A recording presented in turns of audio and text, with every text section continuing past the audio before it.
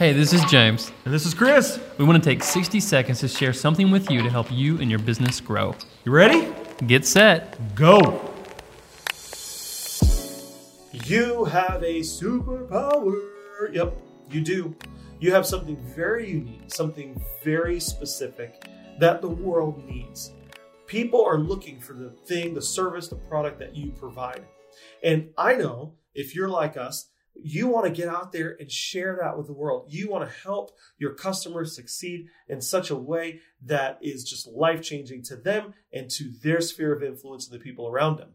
But the problem is you're spending tons of money on marketing that you think is working, but it's not producing results. And the reason why is because of communication. You have a pretty website. You have a great app on the App Store. You might even have a huge billboard on the largest interstate in your city. But the problem is it's not clear. You're not saying what you have to say with clarity. You're not concise, and you're not calling anyone to action. So over the next few days, we're going to go over that. What does it mean to be clear? Why is communication the most important thing in your marketing? Start with your words and then make it look good. So we're going to go over that over the next few days.